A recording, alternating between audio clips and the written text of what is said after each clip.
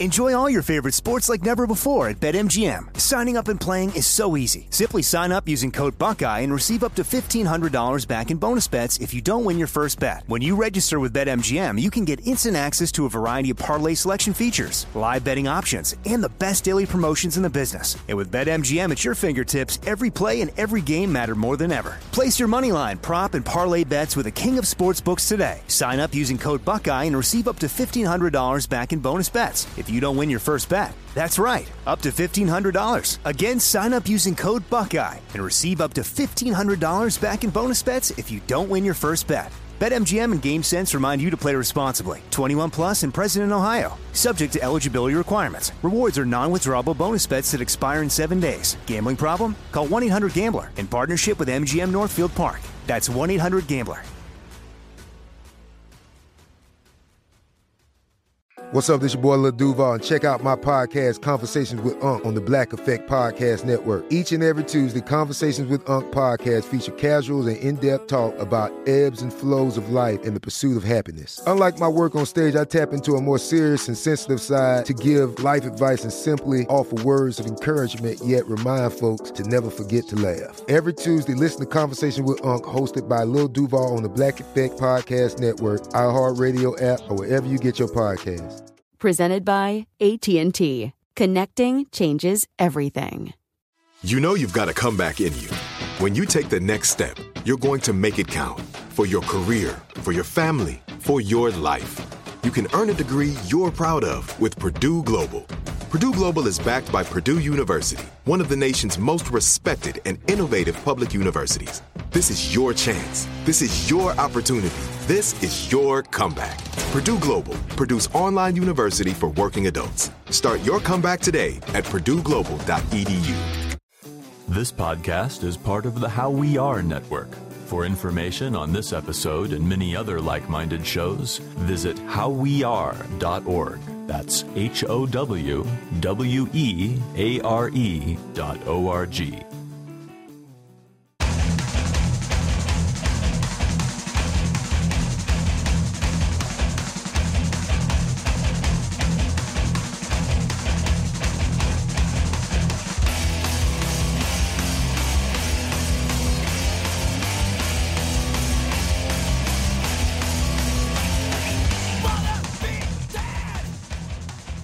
Greetings and salutations, everybody. You are listening to 100 Words or Less, the podcast, and I am your host, Ray Harkins, eternally grateful for you hanging out with us, with me, and with my guest this afternoon, evening, whenever you are listening to it. I'm recording this on the morning of June 20th, which is actually the day that I go to Warped Tour. For those of you that don't know what Warped Tour is, first of all, get out from under that rock. I think this is my, I want to say 14th or 15th year in a row. It's one of those things where every year I'm like, oh, I don't know, like maybe there's not a reason for me to be there in regards to my professional working life, and there always is. There's always a reason to be there. Honestly, at the end of the day, I enjoy it. It's fun. It's fun to be able to see some friends all kind of in a concentrated area. Granted, it's usually hot as hell. Today I'm going to Pomona, which is going to be, I think, in the mid to high 80s. So I need to put some sunscreen on and make sure I don't die. If you are sweating in the sun currently as you are listening to this, I empathize with you. I feel what you're going through because I am going through that today. The guest this week is Sean Ingram. He is the vocalist for a band called Coalesce, which, if you have not been listening to in June, I have been having people on the show that I define as legendary luminaries, people who are highly influential within the context of independent music and more specifically punk, hardcore, whatever you want to call it. Let's get some business out of the way first, and then we will talk about Sean and Coalesce and how awesome that band is and how great of a dude he is. Anyways, so for those of you that paid attention to the month of May, it was a huge fund drive. I defined it as successful. I mean, if someone gave $5, I would have been like, cool, that's successful. Thank you very much. I appreciate it. Granted, I had high expectations, and honestly, those weren't met, but I was shooting for the stars. I'm glad that we landed on the moon. So I'm very, very pleased to thank some of these people. Jacob Ray. He is a person who donated so graciously to the show at a contributing rate of, I can't remember how much, because that's irrelevant. But he said, every month, I will be giving you this money. And I really, really, Really appreciate that. So thank you, Jacob. Trevor Barrett? I'm butchering your last name, and I apologize. But you've been interacting with the show a lot recently, and I am pumped on Facebook, on Twitter. Thank you so much for supporting the show. Thank you for giving a crap about what is being put out there. And for those of you that are also interested, the donation link is on the right side of the page of the website, 100wordspodcast.com. I put up a donate button for people who are just like, hey, I can't give you money each month, but I just want to give you like a lump sum donation. No joke. And this is someone I would be thanking in a later episode. Someone gave $100. I couldn't even believe that someone would do that. It's just, I don't know. It gives me warm fuzzies because after all, this thing is free and you vote with your dollar. So basically what I'm saying is that, so if you are deciding to go to a movie, that is you investing in that movie. As much as you might not think that, oh, just whatever, I'm paying to see a movie, I'm doing something, but that is a choice. And so for people who give money to this show in order to make it better, I'm eternally grateful. Donate is all I'm saying. There's an option for those of you who are like, I can't do this every month. Visit 100wordspodcast.com. Check out the right side of the page. And there's buttons. There's a button you can donate. Super simple. propertyofzach.com. Great media partners. Visit them. Review the show. Visit the website as well. And you can see, I think I put up a link somewhere where you can review the show. But regardless, go to iTunes. You can drop some stars, say some nice things. People have been doing that recently, and I love to get that feedback. And it's really nice because people, generally speaking, leave us the show 5 stars, and that's awesome. So the more rankings that we get, the more professional we look, the easier it is for guests to understand that, oh, this thing's legit. It's not just like it's not just Ray doing this little cute thing in the corner by himself. So anyways, that is the thing. So do that. And email the show, 100wordspodcast@gmail.com. I've been having a lot of great discussions about guests and just other random topics of conversation. I don't care when you listen to these episodes. Like, I got an email from someone who was like apologetic that they are listening to an episode that got released in February. I'm like, I don't give a shit. It's awesome. Like, whatever I said back then is more likely than not still relevant, still talk aboutable. Don't feel bashful. If you're listening to this months and months, even years after the fact, email the show. It's fine. I'll be doing this forever. Hopefully, maybe. So, Sean Ingram, like I said, the vocalist for the band Coalesce, and Coalesce, there's a kind of a Mount Rushmore as far as like sort of metallic hardcore bands are concerned. And honestly, Coalesce would probably belong on there.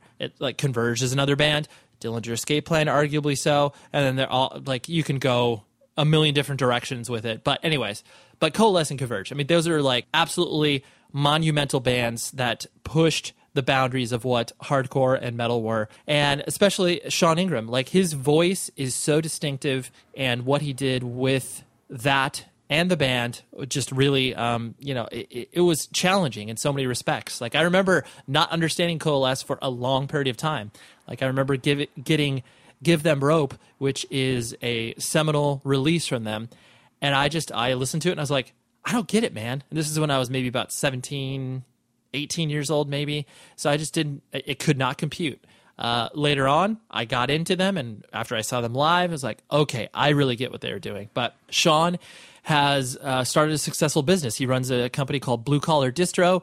They do a lot of online merch stores. They print a lot of merch and other goodies for bands and comedians, and he's been able to parlay his knowledge within the context of his band into a career, which is awesome. So he decided to take some time out of the day, speak to me over Skype, and just couldn't be more. I hate to say down to earth because like I didn't expect him to be anything but that. But he just says something really compelling that kind of hit me towards the tail end of our interview. So listen to that, see if you can pick up on that, and I will talk to you after we are done.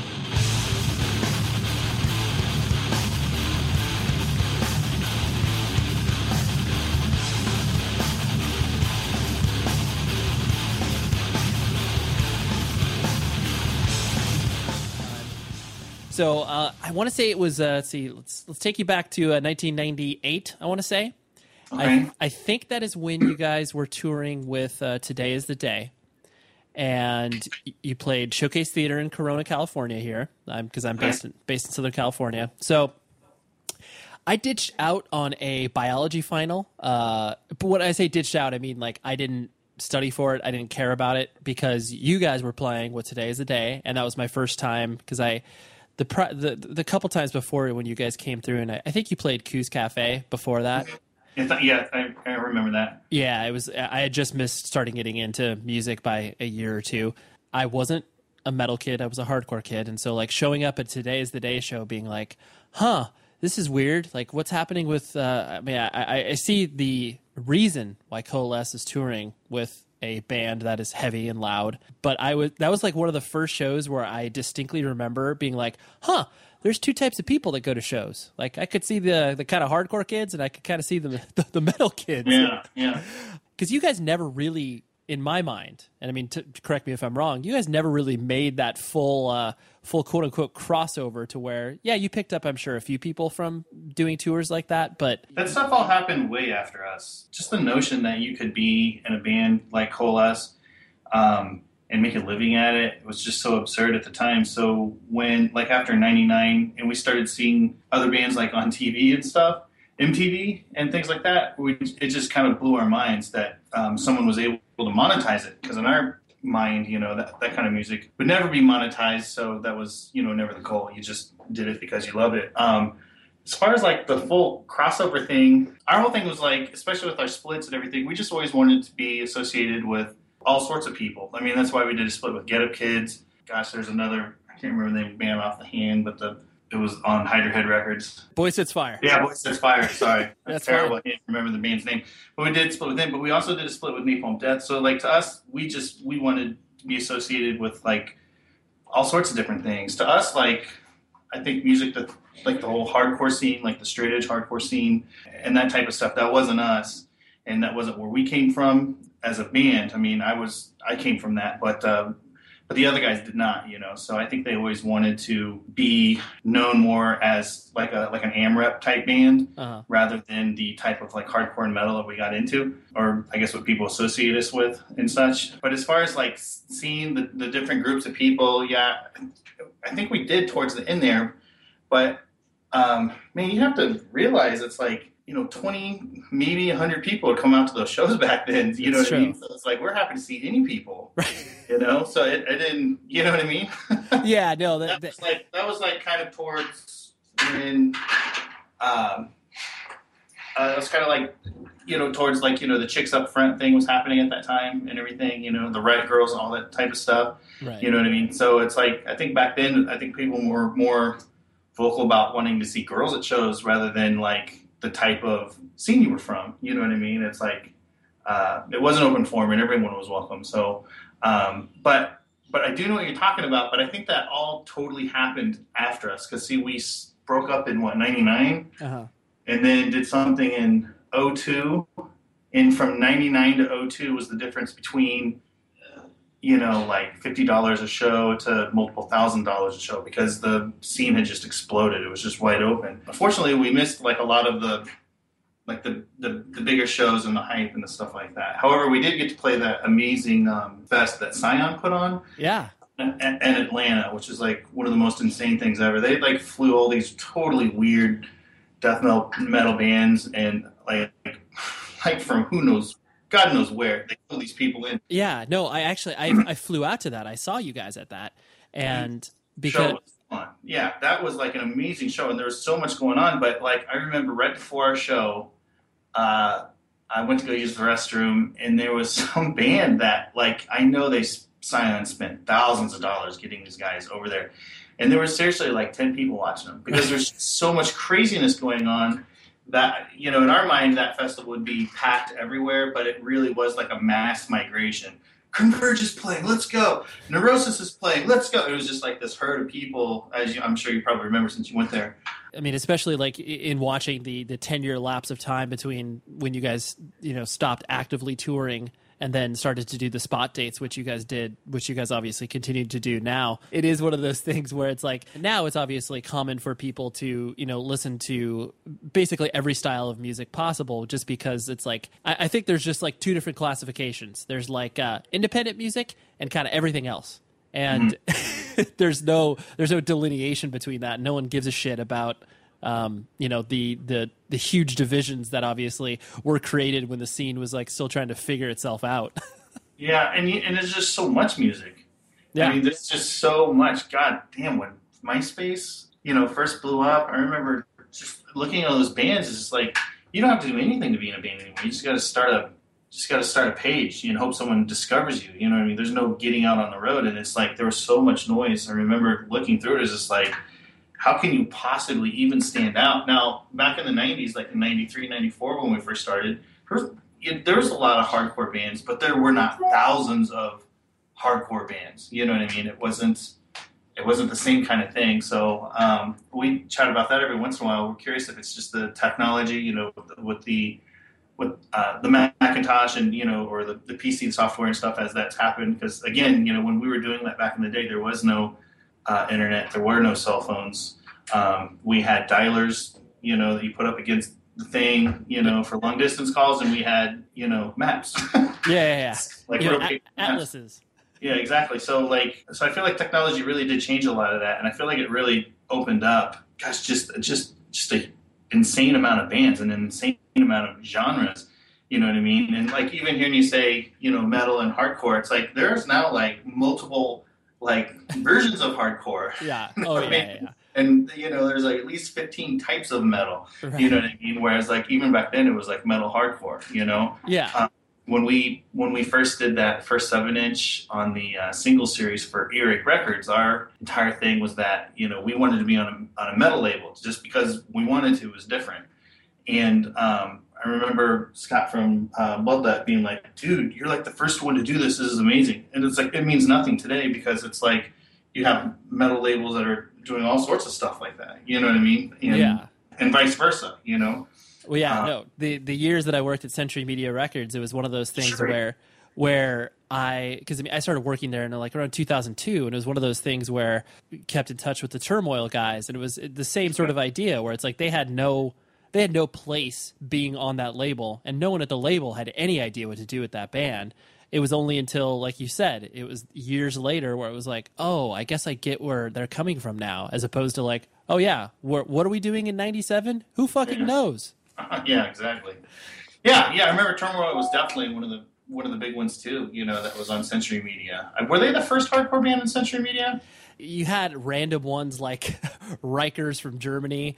You had ones that didn't really make an impact here in the States. Between Turmoil and like Only Living Witness, those were kind of the bands that were like, oh, this isn't kind of your typical long hair metal, so to speak. Yeah. You hit the point in regards to the low barrier of entry. Once people had more of an access to stuff, that's obviously what propagated millions of bands existing. The notion that I always find so quaint and telling of that time frame too is that even in the later 90s, like I started going to shows around 96 or so I only had pictures of bands that existed either in zines or obviously on layouts. So it's like you guys, for example, it's like I only had a very, very vague knowledge of what you looked like, and then when you guys show up, I'm just like, oh, so that's what they look like. Like, a bunch of dweeby looking guys. Like, okay, I get it. I remember that. I remember the first time I saw a picture of the Bad Brains, I was like, wait, they're black? I didn't know that. And yeah, no, you're totally right. And then, especially told me if you used to do this. I'm looking for a new band, so I'm going to look at the Thinks list on the band my current favorite band. Yep. And that's how we found all those other bands. You know what I mean? It's like that was it. The Thinks list was like so important. Yeah. To figure out like who was in the same genre, because there was I didn't live in New York. Right. So I don't know who any of those people are. I don't talk to anybody over there. There's no. I mean, that Thinks list was like the closest to like, an advertisement of what's cool. You know what I mean? Totally. And I remember that being a really big deal when we stopped doing Thinks lists on Coalesce Records. I remember having that conversation with Jess, and I was like, dude, the internet, okay, it's over. People find their own bands. You know what I mean? It just seems so silly. Yeah. It seems silly having a Thinks list now with like a bazillion bands on it and stuff. It's like, but back then that was so important because they're like, please put me on your Thinks list, Ray Capo or whoever, because I want, Joe Schmo and, Kansas City, Missouri to buy my record and experience me too, No, totally. And I remember how important it was, and it still is to a certain extent. If you get up on stage and Coalesce is going to play a show, if you, Sean, decide to wear a Neurosis t-shirt, that advertisement of that endorsement is like ringing. You're like, oh, dude, I've never heard of that. But what's that shirt he's wearing? What's that? Yeah. What's that thing? I got to find out. That still exists today. I sent a link on. I have a fake Facebook account that I do marketing on for this bike project that I do. Okay. And one of the guys, for some reason that I added, he liked some new supergroup with members of Mastodon. Oh yeah, Killer Be Killed, I think. Yeah, Killer Be Killed. Yeah, that's the one. And the Dillinger Escape Plan guy, the new singer, or the singer of Dillinger Escape Plan, he had Portishead shirt on. Uh-huh. And I'm looking at 300 comments from "This band sucks" to, take all my money, or someone pimping their own stupid band that, mm-hmm. he recorded himself. And then, but the biggest comment on that whole thing when Mastodon posted that was, "Cool shirt. I love the shirt." You know what I mean? And then going on, it's like, "I'm going to check it out now." It's like, seriously? Right. It's 2014. You know who Portishead is? It's like super insane. And I think I'm pretty sure Portishead is who was on it, but yeah. But it was I think it also too was the contrast between like how heavy a band that is, or how rocking the band is versus like how austere Portishead is in comparison. But yeah. No, for but sure. Yeah, I know that totally reminded me of that, because I remember looking at that and just being like, that is the most so insane. And I ended up just skimming the whole section, looking at the comments, and like of what people say. And I was also surprised too, like how it seems like lately. I don't know if this is true or not. Maybe it's not. I hope it's true. But it seems like the whole, like everyone's a troll on the internet on any kind of musical thing, any kind of music, band coming out or new mm-hmm. project. It seems like it's like really toned down a lot too. Because I remember being on Lambgoat, and like Hard Flip, Band, whatever, all the whole thing, that they would do.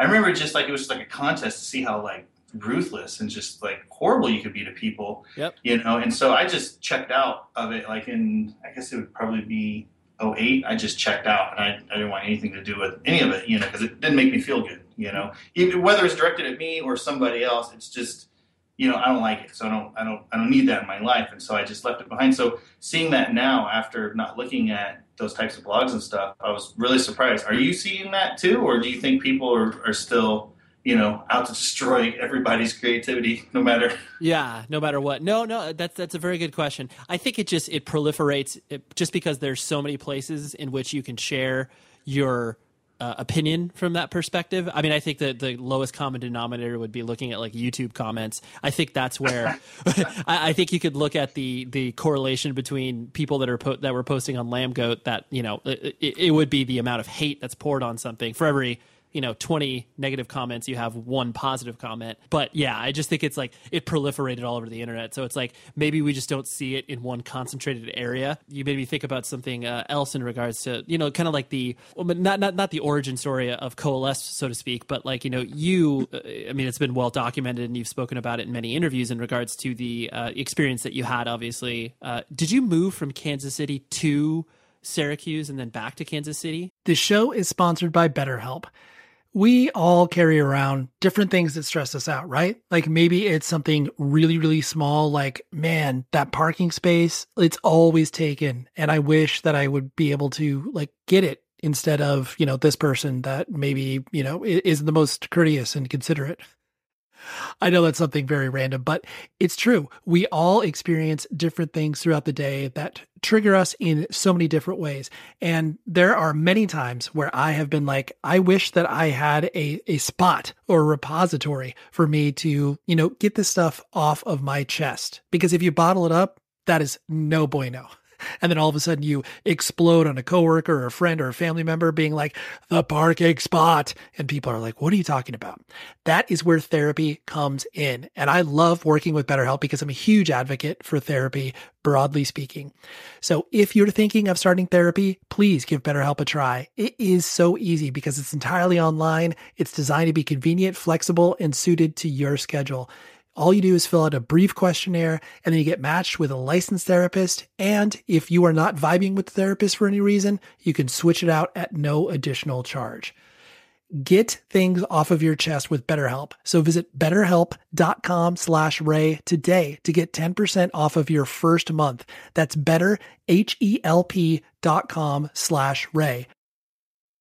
Enjoy all your favorite sports like never before at BetMGM. Signing up and playing is so easy. Simply sign up using code Buckeye and receive up to $1,500 back in bonus bets if you don't win your first bet. When you register with BetMGM, you can get instant access to a variety of parlay selection features, live betting options, and the best daily promotions in the business. And with BetMGM at your fingertips, every play and every game matter more than ever. Place your moneyline, prop, and parlay bets with the king of sportsbooks today. Sign up using code Buckeye and receive up to $1,500 back in bonus bets if you don't win your first bet. That's right, up to $1,500. Again, sign up using code Buckeye and receive up to $1,500 back in bonus bets if you don't win your first bet. BetMGM and GameSense remind you to play responsibly. 21 plus and present in Ohio. Subject to eligibility requirements. Rewards are non-withdrawable bonus bets that expire in 7 days. Gambling problem? Call 1-800-GAMBLER in partnership with MGM Northfield Park. That's 1-800-GAMBLER.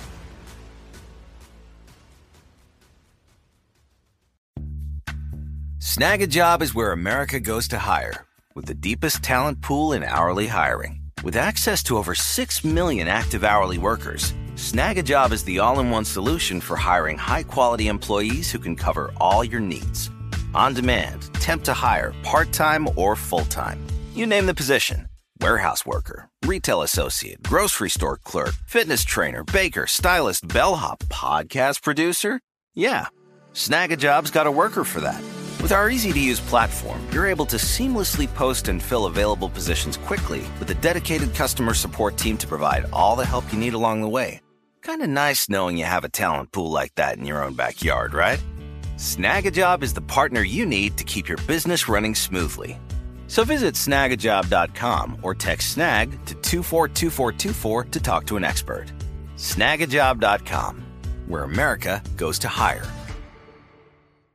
Oh, yeah, I don't think I've actually ever talked about that. Yeah, because I don't know where you were born and raised. Like, it's one of those things where it's like... Well, yeah, Kansas City, and then as a kid, I lived in Norman, Oklahoma, and then we moved back here to Kansas City, and then was actually put in school a year early, so I graduated when I was 17. Okay. As soon as my parents were going through a divorce, and as soon as I was done with school, I was just basically like, I'm out of here. I want out of here. I don't want to be here. There was, I can't remember. I think it was Holocaust magazine. Jen and Chris, I think that's their names.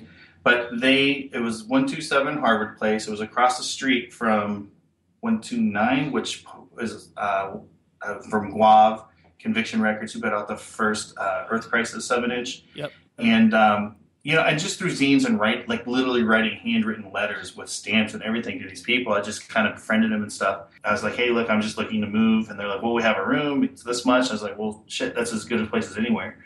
So, I remember it was the day after Christmas. Actually, I think it was Christmas Day. I just packed I was like, all right, I'm out. Packed everything up, and I just drove there overnight and got a job at Office Max. Oh, yeah. And just went to as many shows as possible.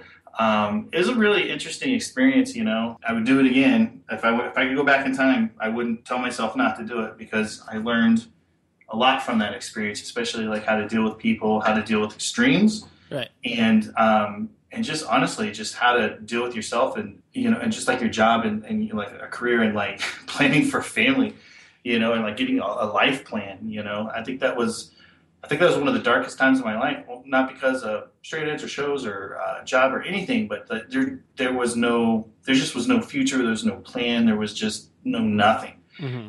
There were no roots, and that was like, I didn't realize how important that was. I'm sure for some people it's no big deal, but for me, I just couldn't move someplace anywhere and make a go of it. It's like I had to have those roots, and family support and stuff. I was out there for, I want to say 4 months, maybe.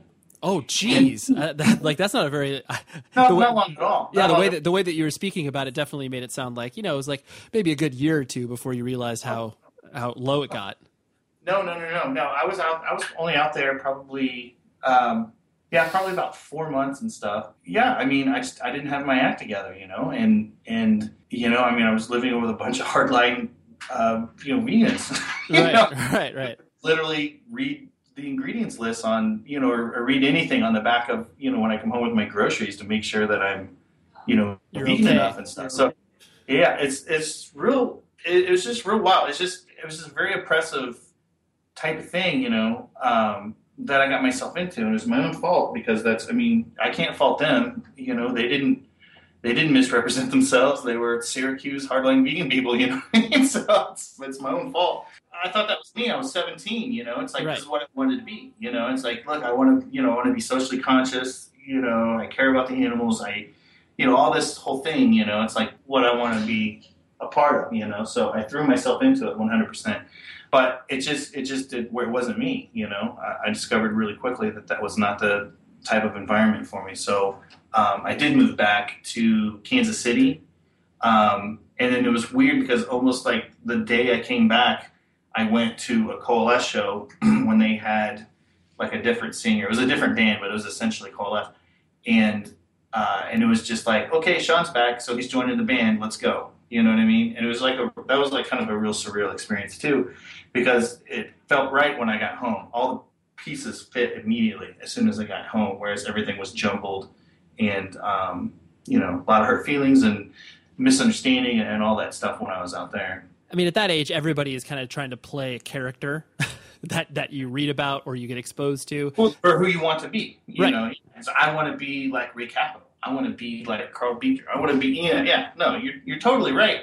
And I have a 16-year-old right now. To me, holding the ridiculous things that she says to me sometimes against her, like it's weird to think that I was that age when I was out there that my daughter is now. And it's just like I wouldn't hold a single thing against her because she's just trying to find herself, you know? Yeah. So that's why it was always so wild, you know what I mean, that, Sean sold out when he was, 19, 20 or whatever, you know what I mean? It's just like I was a kid and all those other people were kids too, you know? And it's just wild to take it like so seriously, like on like a life-threatening level. Yeah. You know what I mean? And it's just been a real big curiosity in my life. And, sometimes I almost forget it ever happened, you know, and then I'll do an interview like this and it all comes rushing back. And it's like, man, I remember we couldn't play Salt Lake City. I remember promoters calling us on the phone saying I'm being intimidated by or Monster Crew or whoever, you know, whoever the crew was at the time. And I remember being like, wait, what's a crew? What are you guys talking about? You know, and then it comes out that police in these areas were treating crews like actual gangs, you know, because they were intimidating people and hurting them and destroying property and things like that. So it really is surreal because I don't think that stuff exists anymore. I feel like money took all that stuff away. It's like there's money in this now. You know, it's been monetized, so it's not dangerous anymore. I honestly never thought about it from that perspective, but it is interesting because it's like I definitely remember I tried to get into Give Them Rope, but I just didn't. I didn't understand it. My brain couldn't comprehend it. And then Functioning on Patience was when I started to really, dive into what it was that you guys were doing, and it was like because it was very clear in the lyrical perspective that you were sharing all those emotions that you're just talking about right now, and I was straight edge and I still am straight edge, but it was one of those things like I always approached it from a very, for lack of a better term, like confrontational standpoint. Like, you do you, I'll do me, as long as you're not hurting yourself, then but it was, I definitely felt that emotion that you were trying to convey of just like, there needs to be balance in this perspective that you're trying to share, because ultimately, this lifestyle that is being led, no matter what it is, whether it's straight edge veganism, philosophically speaking, religiously speaking, if people look at it and they're like, oh, that doesn't look cool. Like that looks like you said, the word oppressive is totally true. And no one's going to want to do that from like a long-term perspective. If it's like, oh dude, this is like not only is it work, but this is like, I'm getting judged constantly. Like, why would anybody want that? Yeah. I a lot of times, I compare it to like, it is kind of like a pseudo religion. It's there's not a lot of differences from like, an evangelical like type Christian setting, being judged constantly and all that, in that setting. Two things about that though. My buddy Dan Askew, the guy who owns Second Nature Records, that dude's been straight edge since day one. I've never seen that dude drink in my entire life. I've never heard him cuss in my life ever. Right. And he's still straight edge and he's still vegan to this day. I mean, it's his thing. It's awesome, like nobody faults him. When I go out to eat with him, I'll go to vegan restaurants. I love vegan food. I love all that stuff. I don't, you know what I mean? I don't have like a hard feeling towards it. But as far as like how some people like have balance and stuff, Jess always compared it like this. He says it's like it's like taking a beach ball and pushing it the harder you push. If you slip once, it just bursts out, and it just explodes. Whereas if you have balance, you can hold it under control. It's very similar like that. And I feel like, Dan was very much balanced, It's like he didn't X up or, have a million vegan t-shirts, Right. He wasn't the guy in the room who entered the room and let everybody know he was vegan. Those types of things, whereas like I was very different. It's like, oh, I'm vegan. I'm starting a vegan this, I'm doing a vegan that, Right. It's like I'm militant, and it was just, I was doomed to fail from the very beginning. Yeah. It's no different than when someone does the same thing. I feel like I'm Christian. I'm doing this, like, I don't know if you've seen the documentary Jesus Can. Oh, yeah. But they have like those kids and stuff. That's actually just here. That's like 20 minutes from me. And gosh, WBC is like 20 minutes west, so I'm like right in the middle of like, Extremists. Yeah. Extremists on both ends, from the evangelical world. But those kids are doing the same thing, They're just pushing it so far, And like, I just really hope somebody will do the documentary follow up to that, 6 years after that. I just want to see where those kids are at. Yeah. It's like, to me, that's the interesting one. It's like, I already know what it, because it's like, that's what everybody does, when they're young and they do things like that. So what was your family structure like as you were growing up? Like you said your mom and dad got divorced when was it around 17 that they were getting divorced, or was it a few years before that? It was probably a few years before that. They, it was a good family, middle class, suburb, South Kansas City. Mm-hmm. They seemed happy, but there was like a point in time my dad went through a very stereotypical midlife crisis, got the little convertibles. Just the whole thing, just a textbook, and his infidelity really affected me and it affected our family like really poorly. It made my sister mad and it made me sad because I didn't understand why, like even at like, I guess it started like, their divorce lasted a very long time. They got back together. Yeah. The real divorce happened like when my mom finally had enough, So I want to say this all started when I was in 7th grade is when it first started happening. So, are you an only child, or do you have brothers and sisters? I've got an older sister and I've got a younger sister. So okay. I'm the middle child. So it just affected everybody, and to me, like he did that. It was like he cheated on me, because he had some girlfriend and she had a son and he was buying him like all these, like toys and games and fireworks stuff that I was told, fuck you, I'm not buying that. It costs money, those types of things. So it was like really weird to see that because it really was like he was cheating on the family because he kind of like accepted another family.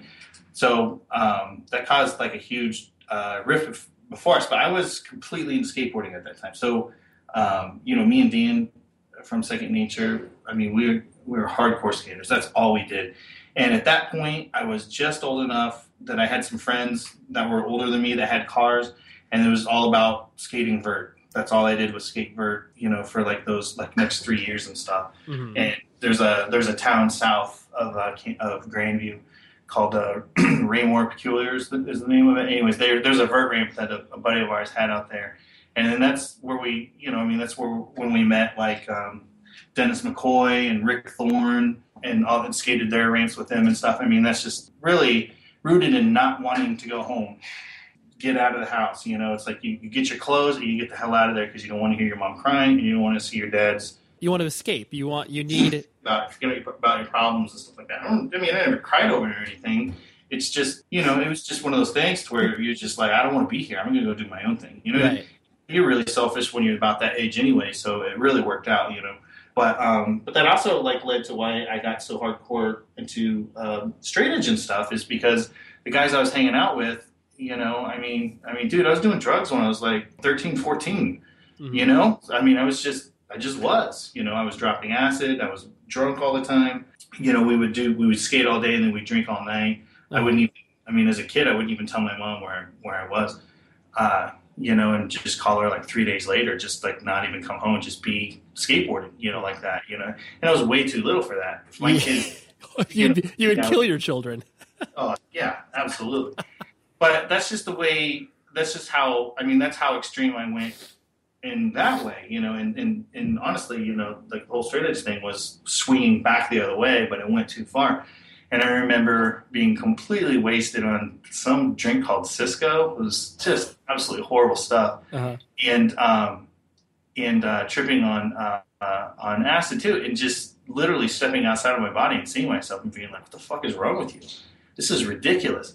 And it was the next day that like I just stopped hanging around with those dudes, and you know, I knew what straight edge was, and I just, because the BMX guys were always straight edge, like Rick Thorne and Woody and Dennis McCoy. Those dudes were always straight edge. Those guys, you know, introduced us to like all that CBGB, you know, matinee type stuff. You know, they were selling us their records, you know, that they bought when they were out there. So anyway, so that's how I discovered it, and you know, and I just really threw myself into it too much the other way, basically. I presume most of this, with all this as well, you had no passions beyond like school or sports. You were just basically like, I like skating, and then obviously music was opening up to you. Well, I was always an entrepreneur, but my parents never recognized it. And I loved starting businesses and working businesses and forming them.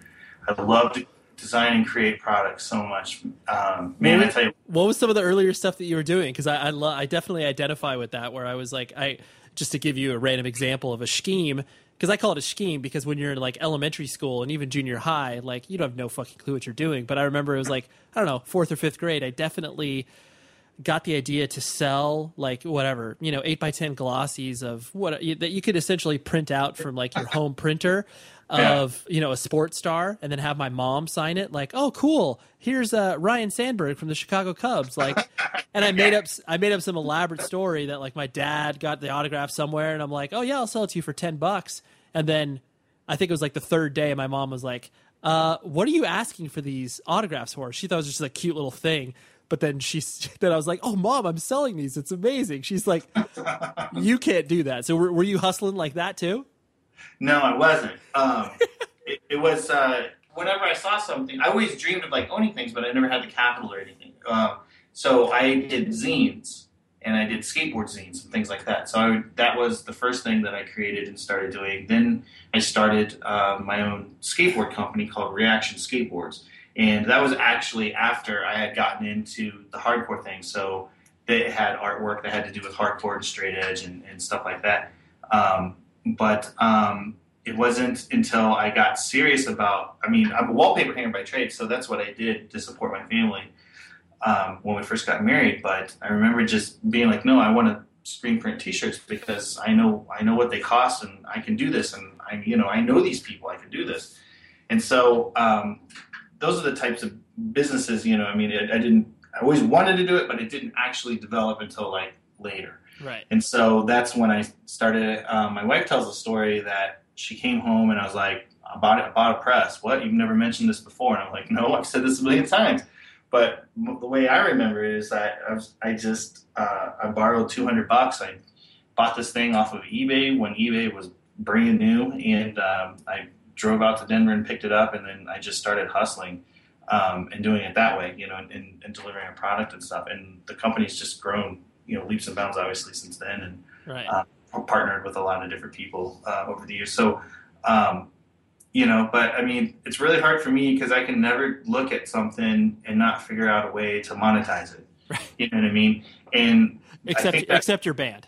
No, that was the problem with the band. I love doing t-shirt designs. I just love it. But the thing is like, I love to make records. I love colors of vinyl. Mm-hmm. I love that stuff. I'm a consumer every bit as much as the consumers who buy vinyl and collect it and trade it are too. And that can either be really cool or can suck really bad. For me, it sucked really bad because the other guys in my band were not.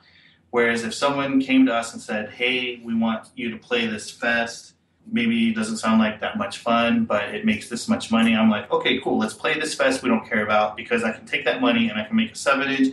You know, that's how my brain works, but theirs doesn't work like that. Their brain is like, you're making me play a fest I don't want to play. Right. And so a lot of the turmoil I was able to realize, you know, between me and Jess, you know, my anger with those guys or whatever over the years really stemmed from that. You know what I mean? It wasn't until I started Blue Collar and was able to do all these things I wanted to do with the band or whatnot, and I was able to do them and see that they were successful, that, you know, I chilled out. So when we got back in 2005, it was a very different setup. It was not Sean dragging everybody around. Hey, we need to play this show. We need to do this. We should talk to this label or whatnot.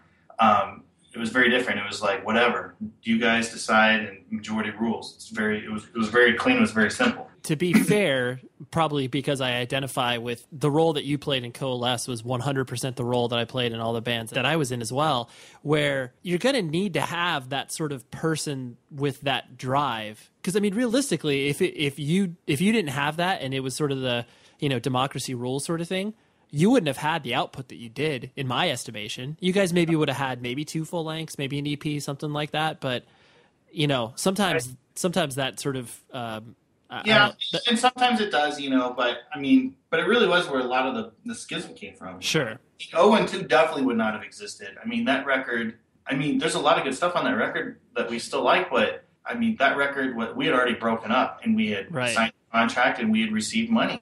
So it was very clear. It's like, we owe a record. We need to go back in the studio. We went back in, not as friends, to make the record. And, and some good things happened and stuff. But yeah, I don't know. Who's to say what would and wouldn't happen? Yeah, no, it's all hypothetical, so it's pointless to say. But I can absolutely say that I feel like the main problem between the band dynamic really stemmed with me not being on the same page with them, and them wanting to do very fun and very creative and artistic things, and me very much wanting to push the band and see how far it could go, because the thought of being in a band to me, it's just so absurd that I would be in a band, because I don't have any musical background. I don't have, nobody played anything. My first record was only a couple years before I started to join the band. I never was interested in it. When all my buddies, had like Appetite for Destruction and stuff like that, like I could care less. To me,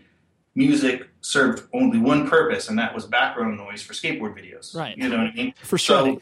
So me and Dan, I remember specifically having cassette tapes. We would record cassette tapes off of, like Speed Freaks or Streets on Fire, all these Santa Cruz videos, and that's what we would listen to. And so when when iPods and stuff came around later on, I remember making the joke to Dan, is like, man, in my head, I know exactly where every tail popping on an ollie goes. I know where every wheel slide sound and every grind and everything is, because like that's how I learned all of those songs, all the old Descendant songs, and and stuff like that. So Enjoy all your favorite sports like never before at BetMGM. Signing up and playing is so easy. Simply sign up using code Buckeye and receive up to $1,500 back in bonus bets if you don't win your first bet. When you register with BetMGM, you can get instant access to a variety of parlay selection features, live betting options, and the best daily promotions in the business. And with BetMGM at your fingertips, every play and every game matter more than ever. Place your moneyline, prop, and parlay bets with the king of sportsbooks today. Sign up using code Buckeye and receive up to $1,500 back in bonus bets if you don't win your first bet. That's right, up to $1,500. Again, sign up using code Buckeye and receive up to $1,500 back in bonus bets if you don't win your first bet. BetMGM and GameSense remind you to play responsibly. 21 plus and present in Ohio. Subject to eligibility requirements. Rewards are non-withdrawable bonus bets that expire in 7 days. Gambling problem? Call 1-800-GAMBLER in partnership with MGM Northfield Park. That's 1-800-GAMBLER.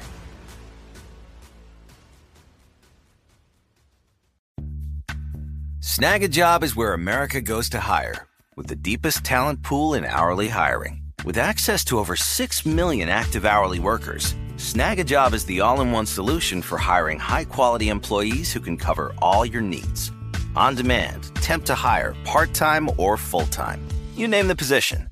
Warehouse worker, retail associate, grocery store clerk, fitness trainer, baker, stylist, bellhop, podcast producer. Yeah, Snag a Job's got a worker for that.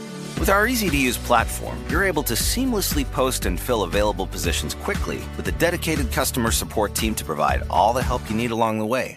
Kind of nice knowing you have a talent pool like that in your own backyard, right? Snag a Job is the partner you need to keep your business running smoothly. So visit snagajob.com or text SNAG to 242424 to talk to an expert. Snagajob.com, where America goes to hire. This is it. Your moment. This is your time to make your comeback with Purdue Global. When you come back with a Purdue Global degree, you create opportunity for yourself, your family, and your future. It's a degree you can be proud of, a degree that employers will trust and respect. Purdue Global offers working adults like you over 175 flexible degree programs to meet your specific career goals. These include associate, bachelor's, master's, and doctoral degrees and certificates. Purdue Global degree programs range from nursing to business to communication and more. Whatever your interest, we have the degree that will move you forward. You have the knowledge, you have the experience. Now it's time to get credit for the work you've done and earn the recognition you deserve with Purdue Global, Purdue's online university for working adults. You know you're worth it. We do too. So don't wait another second to get the degree that will take your career to the next level. Start your comeback today at purdueglobal.edu. Yeah, to me, it's just real wild that that's how it ended up, but. Yeah, something that I also think is so distinctly geographically based with the Midwest, the music that comes out of the Midwest. I mean, obviously you could argue that every locale has its own distinct mark, but I think that's something that's so unique about the Midwest in particular is that there is this real drive to make an impression, because everybody obviously from a cultural perspective goes like, oh yeah, all the cool stuff happens in California or New York or whatever. Obviously you could make an argument that Chicago is also a part of that, but I definitely always got the impression that because you guys started out as a very unconventional band and you only got more unconventional as time went along, that there was some of that weird, like, we're from the Midwest, we're from a big city, but essentially people still have no idea where we actually are living, that there was sort of that element to be like, oh yeah, well, we're making an impression. This is kind of what is happening in the Midwest. A bunch of weird shit. I do remember back in the day when we did play those shows, it was always so exciting to see people stare at us and have no idea what's going on, because someone would say, oh, it's heavy, something from the cornfield. They would never really say where it's from. The Flyers would always try to make some like silly pun or something like that. Yeah. But I remember being like, man, we're gonna fuck this stage up. It's gonna be so rad. And like one of my fondest memories of the band is those early tours. Well, I wouldn't say so much 108, but I would say probably the ones with like Converge going down the East Coast and Today's the Day, those tours and stuff like that. And just going and like surprising ourselves and surprising people, because no one knew who we were. Yeah. And just being in the van and being like, did you see that dude that did this? Oh my God, did you see that girl? And this guy said this, and just it's just so fun. It wasn't a chore at all. You know what I mean? We had all this energy from God knows where, and we were doing it, Yeah. It's very different than the later years, like now it's just like, guys, I need my back pop so bad and I need some aspirin, because it's such a drain, like what your body can withstand at 20 is so different than at 40, Oh, sure. Well, that's interesting too, because I definitely always, even at some of the, more wild shows that, I watch you guys play, there was always this element of like, sort of battling against some level of indifference, where it's like you felt this element of like pushing against the crowd, where it's like, okay, like even though you may not understand us for the first couple songs, like we're going to be pummeling you, like we're going to be challenging you to hopefully come along with us, like in the same way that obviously like a opener of a very popular stand-up comedian is like, okay, cool, well, I get to do 20 minutes before the headliner. I got to really push against this. I got to really, do some sort of, leave an impression. And I'm sure there's elements of that within your guys's, like you said, it wasn't a chore. It was just something you guys did. Oh yeah. You were so pumped. Absolutely. We were just so pumped to get out there, Yeah. And even that last tour, God, there's a tour we just did. Who was that with? Oh, Harvey Milk. That tour blew our minds. We had no idea what to expect with them. And I'm just so in love with those guys. They brought that energy out of us again, like in recent years, and they're older guys too, and they're very mellow and they're very different. But when they're on stage, I mean, there's magic happening on stage with those guys, When I listen to the records, I don't think that same magic necessarily, like, I don't think you can tell it's there on the records, but when you see it live, it is something else. And that was like such a cool thing because like, I'm so old and jaded that I'm like, no, I'll never, I've discovered the bands I'm going to discover that are going to be my favorites. Or whatever, you know what I mean? It's like I don't actively go out listening to music. But when we went to them, I was like, I need to buy every single one of this band's records, and I haven't felt that way since like I was a kid, you know. And that was like a real big surprise, I think, for me too, because you know we toured with all sorts of bands. We toured with tons of bands. You know, we played all sorts of festivals. You know, where like huge bands played. You know, great bands. You know, underground bands and stuff, but nothing ever hit us like that. So I always thought that was really interesting too. You know, like there's just definitely something going on with those guys. They're from the Midwest as well, right? I don't know. I don't. For some reason, I was either thinking the Midwest or. Yeah, I don't think they're maybe Ohio. The bassist is like a chef in Brooklyn, and the drummer I think is from somewhere else because he's like the backup drummer for Dinosaur Jr. Oh, that's right. Oh yeah, they're originally from Georgia, though, I think. Okay, that would make sense. When like you were mentioning, when you obviously, since there was never any idea that Coalesce was going to be a self-sufficient band and you know like make a living out of it. When in the duration of the band did you obviously decide to start a family, and then Blue Collar Distro obviously was born of you just hustling and continually screen printing as that kind of all went along. But yeah, when did all that stuff kind of come into play? Well, I think going back to like, you know, for my family unit, I always wanted a family. I knew I wanted a family. Every girl I dated, I wasn't looking for a girlfriend. I was looking for that, you know, kind of future wife. And it's just the way I was built. And I met Chayla at a Coalesce show in Wichita. We just went to Wichita, and she just happened to be there because one of the opening bands, she was friends with one of the opening band's singers or something like that. Mm-hmm. And she was not interested in Coalesce at all, I was like, all right, this is the one for me. You know what I mean? This one will keep me in my place. And we got married really early. So like really towards the beginning of the band, you know, I mean, the band was together and broke up so much. It's not like, I mean, looking back now, seeing how it all panned out back then, it's like, I thought, you know, when the band ended, it was the end of the world for me at any point. So I was trying to move on with other stuff. You know, I mean, I always wanted, you know, always hoped Jess would call me and be like, we're doing it again, you know, but I was moving on with my life too. So I got married while the band was still together. It broke up immediately after we got married. Mm-hmm. There was, you know, we were on hiatus and we just kind of, you know, went back and forth. So really I've been married for like almost all of the time of the band. Yeah. What age did you get married?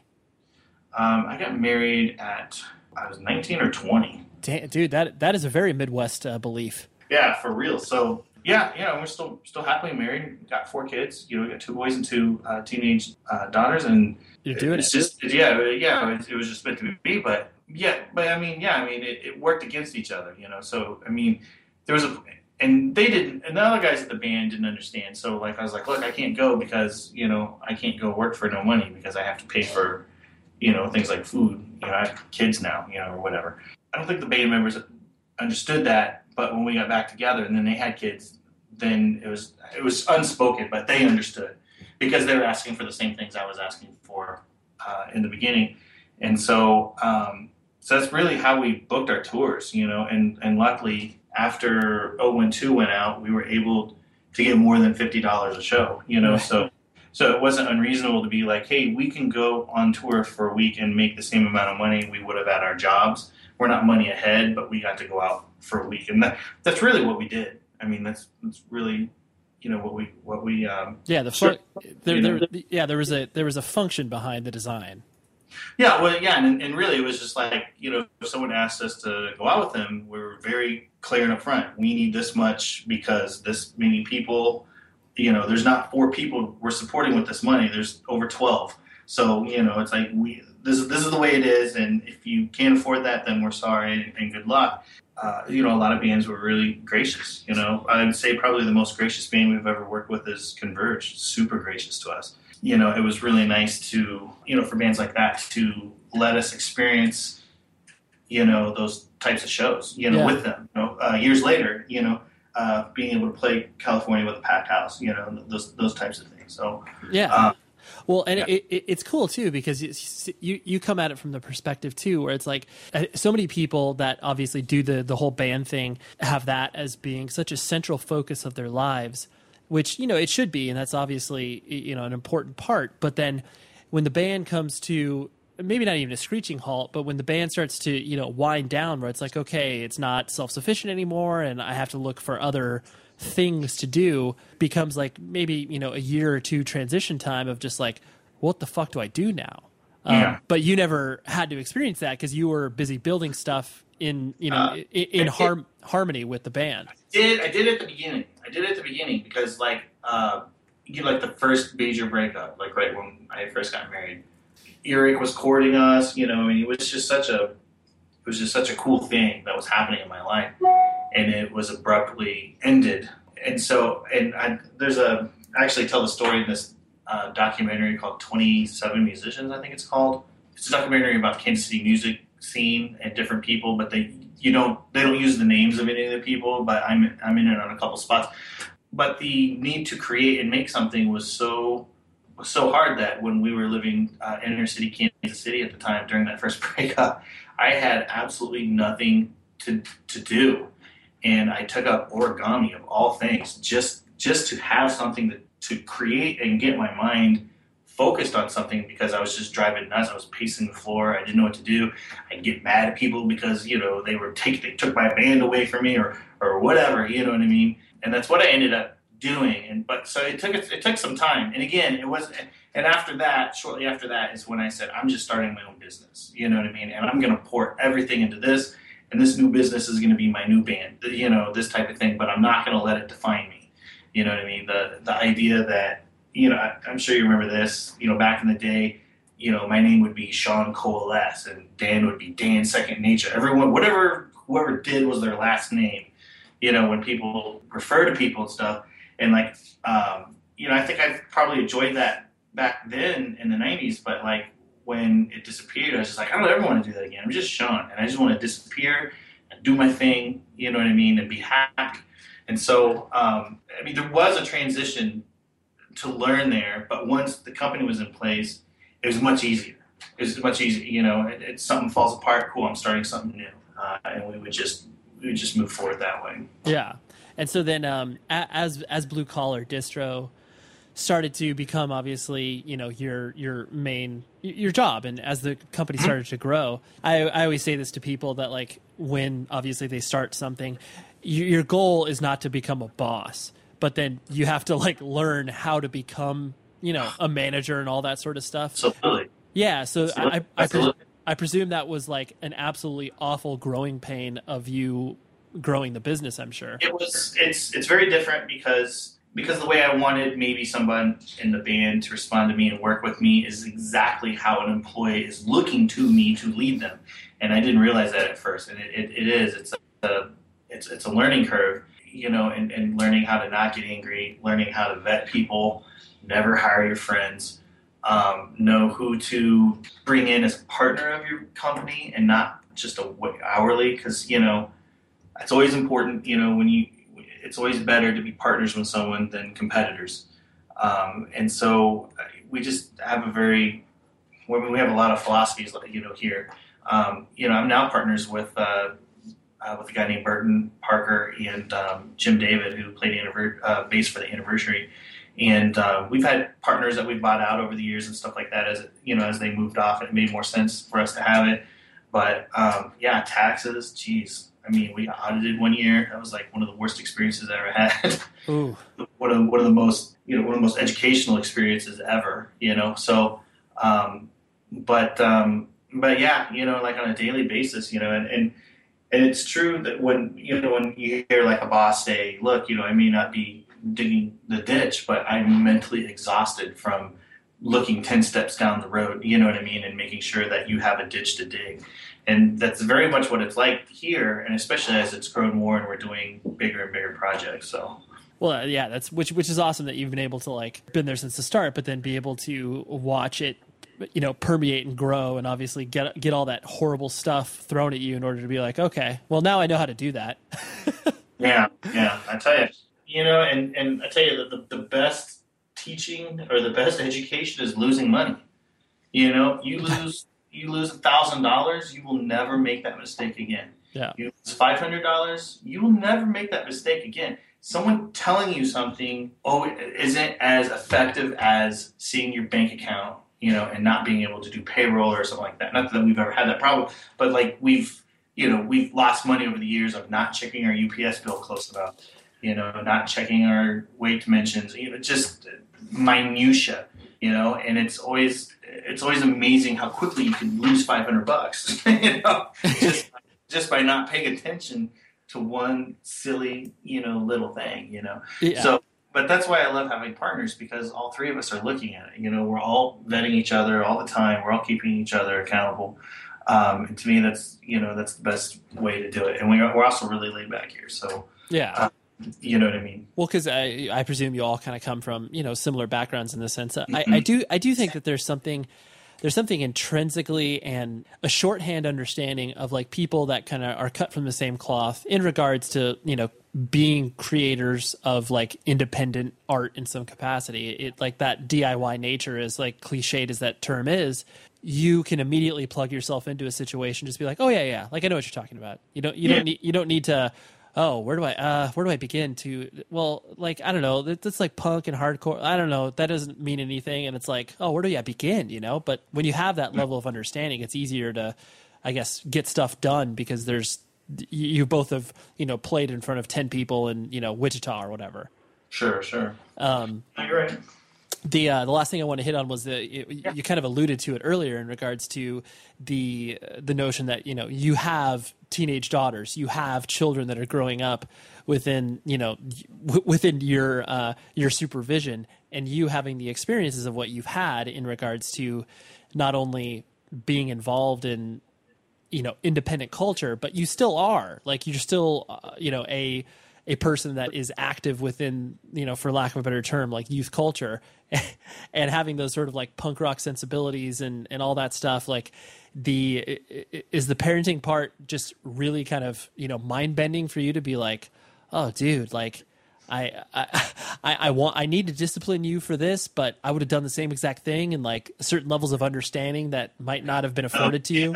You can never tell your kids that you would have done it that way. Yeah. You can't ever do that. You have to just, well, here's how, we kind of have like two families. I have a 16 and a 14-year-old girl. Though and then we waited several years. We didn't think we were going to have any more kids. And then now we have a 7 and a 5-year-old boy. So we have 2 older girls and 2 little boys. The 2 older girls, we homeschool all 4 of them. The 2 older girls are doing great. They excel. Reagan, my oldest, she is hopelessly in love with roller derby, and I'm a roller derby dad that has her twice a week in Topeka doing these bouts and training and stuff like that every year. And Hazel is a stage makeup artist at 14. It's so weird that this is a thing. I didn't realize how important this was, but she's been recruited at 14 to work on like the main stage at the Lourdes Art Center from just taking like a silly little class that I paid for her to do. So like they like have their things. They're at 14 and 16. They've already planned out their lives. They know exactly who they're going to marry. You know what I mean? They've got this, and they're good kids. They're not boy crazy. They got good head on their shoulders. So we did a really good job with them. My boys, on the other hand, are total terrors. They are just absolutely bonkers. They need constant discipline. You know what I mean? And they need tons of love too, so we are just always on top of them, and it's like everyone is parenting the boys sometimes, because they're so full of it. And it's just such an interesting dynamic, because the stuff that my boys do, my girls never did. You know what I mean? It's like my girls never pulled their pants down and peed on an Earth Day parade rolling by in front of them. Right. And beside everybody. These are not the things that my girls did, but these are the things that my boys do. Right. They just think they're so hilarious. They just, and some of the stuff they do is hilarious, but it's just so hard not to laugh at them. You just have to be stern, and just not give them an inch, Yeah. But I can talk to you, and it's just different too, because my girls, they have little DSs and they played them, and when they were done with them, then they put them up. My boys are absolutely obsessed with Minecraft and Legos and building things, which is awesome. So I wanted to foster that.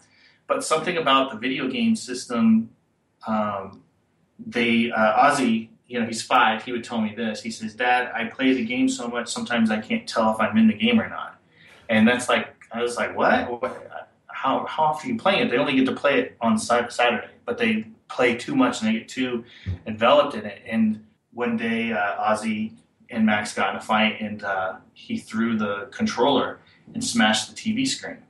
And I never did anything like that. Man, my dad would fucking kill me if I busted the TV back in the day. You know what I mean? Right. But like to me, I was almost like thankful. I was like, oh, this is disappearing now, guys. Kids say goodbye. And they cried and they mourned over it for a couple weeks. But they have like come back, you know what I mean? To where, so I always thought that was really interesting. I always heard people complain about video games, right, this and that. I don't believe that, but I believe some kids just can't control like how into it. Yeah, the impulse or whatever.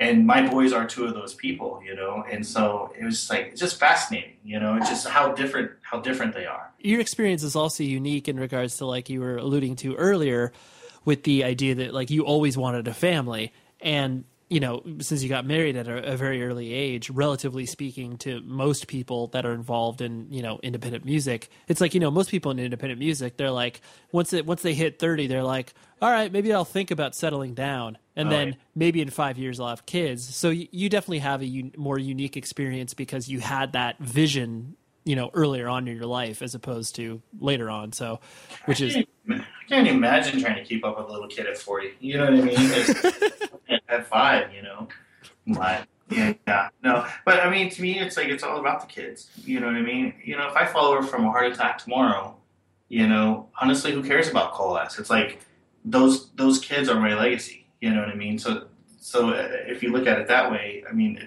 they're like so important to me. Besides the fact that I love them so much, but it's like, so I want to put everything into them. I want them to do cool stuff. I want them to, I don't want them to look at things. I don't want them to color inside the lines and do all those things, but I also want them to know when to be cool and when to cut loose. Because right now they don't know how to cut loose, But yeah, I mean, and honestly, it's the hardest thing in the world. Parenting is like the worst because you have no clue if what you're doing is right or wrong. You know what I mean? And Reagan gets in a fight with us or something. She's mad at us. She'll let us know what we did wrong. Right. And it's like, oh man, that hurts so bad. You have no idea how much that things, because we had no clue. I mean, we were so young, and even looking at our pictures, I'm just like, dude, who let us take those babies home? We're like babies ourselves. Yeah. Just looking at the pictures of us, it's just too young. Yeah.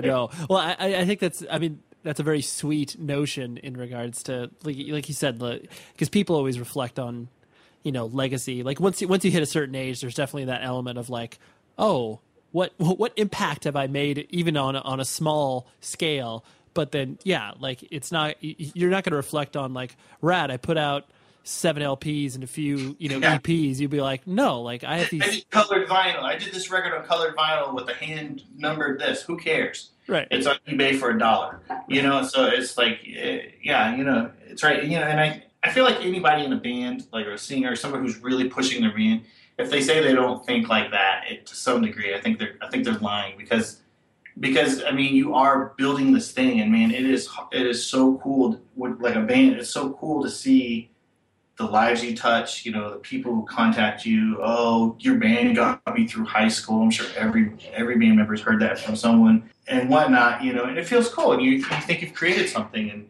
and I think every band member should be proud of that and stuff. But when it gets down to it, I'm in the unique position that my band hasn't, well, it's not unique, but I'm in the positions where my band hasn't put anything out. So when someone mentions Coalesce, and so, more often than not, you hear Coalesce. Who's Coalesce? Right. You know what I mean? So it's been long enough. It's been the generation. We haven't been around for those other generations.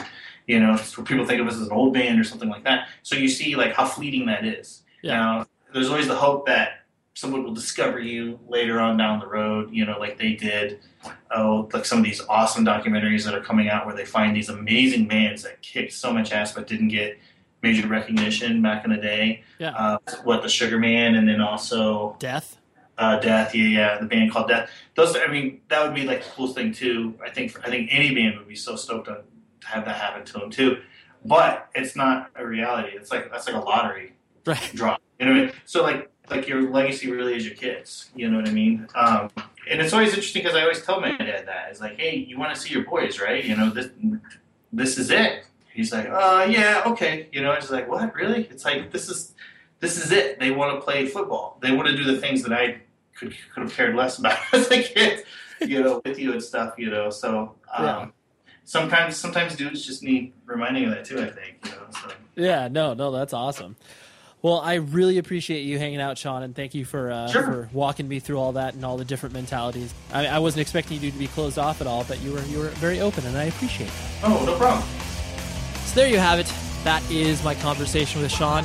Thank you for listening. Like I said, at the very end, when he was talking about his legacy, you know, like what he is proud of, and he's like, Coalesce doesn't mean shit. It's like my kids. And it's like, for a person, no matter at what stage in your life, to kind of realize that the finite nature of the creative output that we put in there, it's awesome, and it's so cool that people can use that as a touchstone. But there's obviously a lot of other tangible things that you can do in your life that are just so rewarding, for lack of a better term. And of course, my perception is skewed because I myself have a 3-year-old son.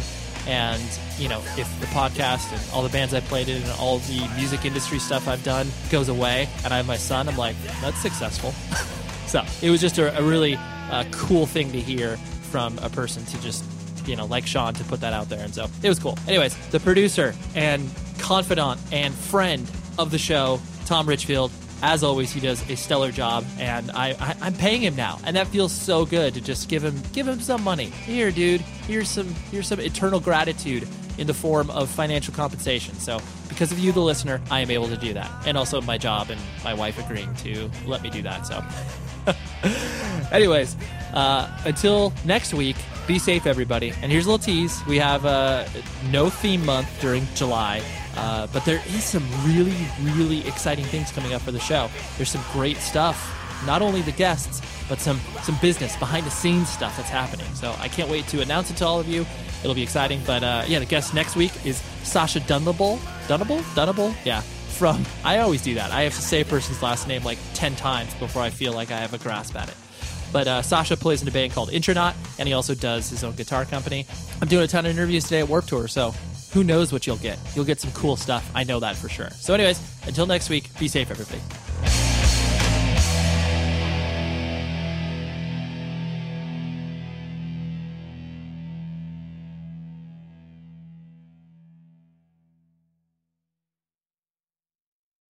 The show is sponsored by BetterHelp. Trust me in saying that no matter who you are, mental health challenges can affect you, and how you manage them can make all of the difference. That's why everyone should have access to mental health support that meets them where they are and helps them get through. BetterHelp provides online therapy on your schedule. It's flexible, simple to use, and more affordable than in-person therapy. Connect with a licensed therapist selected just for you. Learn more at betterhelp.com. That's betterhelp.com. Step into the world of power, loyalty, and luck. I'm gonna make him an offer he can't refuse. With family, cannolis, and spins mean everything. Now, you wanna get mixed up in the family business. Introducing The Godfather at ChumbaCasino.com. Test your luck in the shadowy world of The Godfather slot. Someday, I will call upon you to do a service for me. Play The Godfather, now at ChumbaCasino.com. Welcome to the family. VGW Group. No purchase necessary. Void where prohibited by law. See terms and conditions. 18+. This is Malcolm Gladwell from Revisionist History. eBay Motors is here for the ride. With some elbow grease, fresh installs, and a whole lot of love, you transformed 100,000 miles and a body full of rust into a drive that's all your own. Brake kits, LED headlights, whatever you need, eBay Motors has it. And with eBay Guaranteed Fit, it's guaranteed to fit your ride the first time, every time, or your money back. Plus, at these prices, you're burning rubber, not cash. Keep your ride or die alive at ebaymotors.com. Eligible items only. Exclusions apply.